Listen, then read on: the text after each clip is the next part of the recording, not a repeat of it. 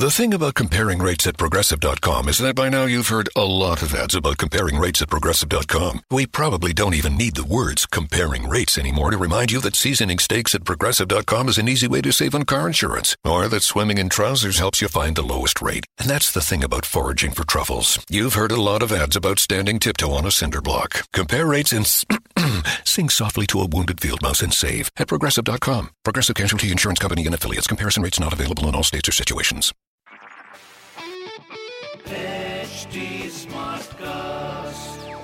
You're listening to a Hindustan Times production brought to you by HT Smartcast.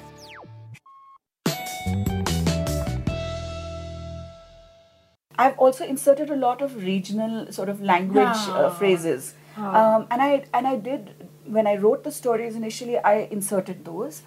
Because I thought it brought a certain authenticity to the entire story. And then when I went back and read the stories and thought, And she's got this real Maharashtrian rectitude, classical singer. You got that. And so I thought, let me remove some of this. But it didn't work for me. And fortunately, Ravi Singh also accepted it. So I was lucky. But I really tried to, because I think, these are important centers for music making. Yes. Today, Maharashtra is a very important center for classical music. There are countless young people. I can't tell you what talent and what dedication there is. They're learning tabla, they're learning vocal music, sitar. I mean, it's really, you go to a concert and you'll have these little girls and boys sitting there and doing wah-wah. Or then, just watching you and saying, okay, can she handle this or not, I mean, there's a sense of knowing what they're listening. There's a lot of listening that they've done too. Yes. And many, many, many decades of people who have been committed to listening to classical music. I felt that needed to be preserved. And I felt that when I tell a story about a character from that milieu, perhaps it's important to bring in those aspects. There's almost at times a slight righteousness in the way the music is, the studying of music. You all of you are just, you're not serious about this stuff. It's we who've kept the torch. We've been the torch bearers. So there's almost a kind of slight righteous, slightly pompous feel to this character that I've created.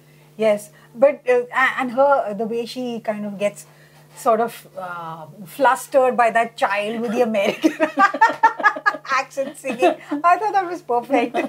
It was so real because I can imagine a serious classical musician getting stuck in a situation like that and having to say, yes, very good, and because she's... Yes, I mean, these, of course, we're all approached by, parents who have their children, and it's very lovely at times. But at times, you don't know what to do with it. Because Asavari has just flown across continents. He's tired, there's jet lag, and yet, the mother wants her to listen to her little baby. Yeah. And she's well taught, but the poor woman is just exhausted. She wants to sleep right now.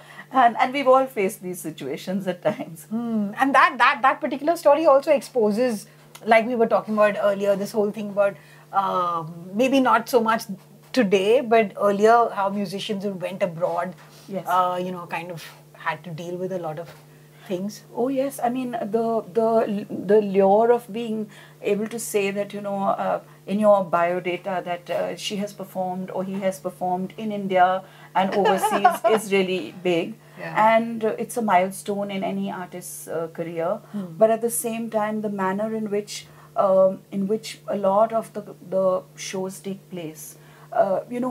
Shows of popular music still are, they're too huge. Yes. So there's very fancy equipment being used. There are lights of all sorts, and there's a manager, and there's a makeup artist, and there's a whole entourage. Yeah. It's a almost an industry. Yes. But for classical music, it's primarily people who live outside of India, who have who want to do something for Indian art and culture.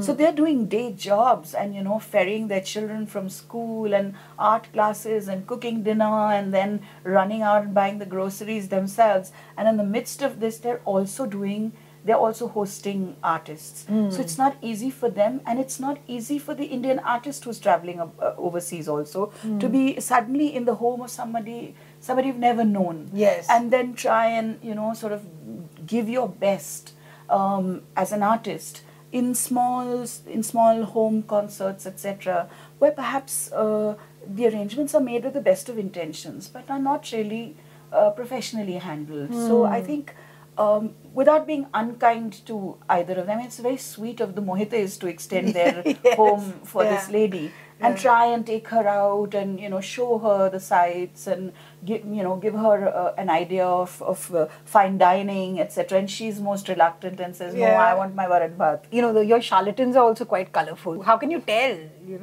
You learn actually, because nothing in your musical training. I mean, actually, there is no training that a classical musician gets on how to deal with the business of music, whether it's in terms of contracts or agreements.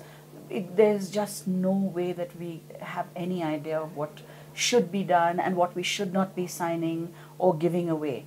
And it's very common for, let's say, record labels to ask us to sign contracts that were never meant for Indian music. So perhaps there was no malintention on their part as well, but we would know better. So, for example, I'm constantly asked to give away the rights in perpetuity in any format to be developed ever in the universe for Rag Yaman, for a composition in Rag Yaman. How on earth can I give it? Because Rag Yaman was never mine to give it away in the first place. So I think, the wording of contracts is, of course, based on contracts that were made many, many years ago, and they continue. Like that story about that record label, Guzzles. Yes, yeah. So, I mean, they were made and nobody's bothered to look at them. And artists feel that, ye to hamara kaam nahi, we're getting a chance to record with a big label. Why create trouble? Let's just sign. And so you end up doing things which were neither required of you, and there was no point in taking those rights.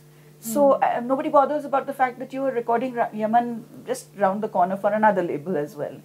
So it's just an unnecessary proprietorial hold over what you're doing without even exercising that right. Okay, and like I said, I like the naming of some of the characters, like Nak Tode. What? I mean, it's a funny sounding name also. It's like Durandar Bhattavadekar. Yeah. I mean, it was basically something that made me, I thought there are these stories of how certain artists from certain areas would get to go more often. Yes. When there was a person, a minister or somebody influential from their part of the world. Yes. I mean, there have always been these, people cribbing about it. Yeah. And I just thought that the Bengali lobby, the Tamil Brahmin lobby. You got that out so well. So I thought, let me just sort of put it in the passing as a marker of reality. There are lots of markers of reality in this book. And that was just a name that came to my mind. Okay, but do you think these, since you're an insider, you think people are going to read this within the industry, read it and say, oh, and have a different view of you? Because I did, I didn't think of you, like I said, after I read this, I remember telling my husband this morning, I'm kind of scared to meet her. Please don't say that. I'm a funny person, yes, actually. Yes, but you're very acute in your observations, Well, I've been around a bit. Around for a bit and gone through both the highs and lows, and also had to learn some bitter lessons. And I think, it just comes from really my having lived a life with music. I've turned 60 this year, and it's been over 4 decades that I've actually been performing, and learning has been even longer.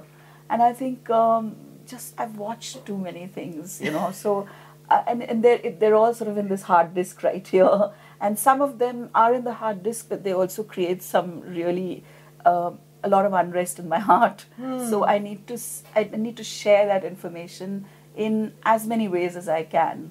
And I thought this was one of the ways I could try. Okay, great. So this is a really good way. I mean, go out and get this book. I'm halfway through it, actually more than halfway through it. And there are points when you feel really sad, and it kind of gives you a view into the lives of the life of a performing artist, and how it can be, I suppose. Yeah, it can be quite delightful, and it can be quite tragic as well. Yes. So that's Looking for Miss Sargam by Shubha Mudgal. Thank you so much. Thank you. This was a Hindustan Times production brought to you by HT Smartcast.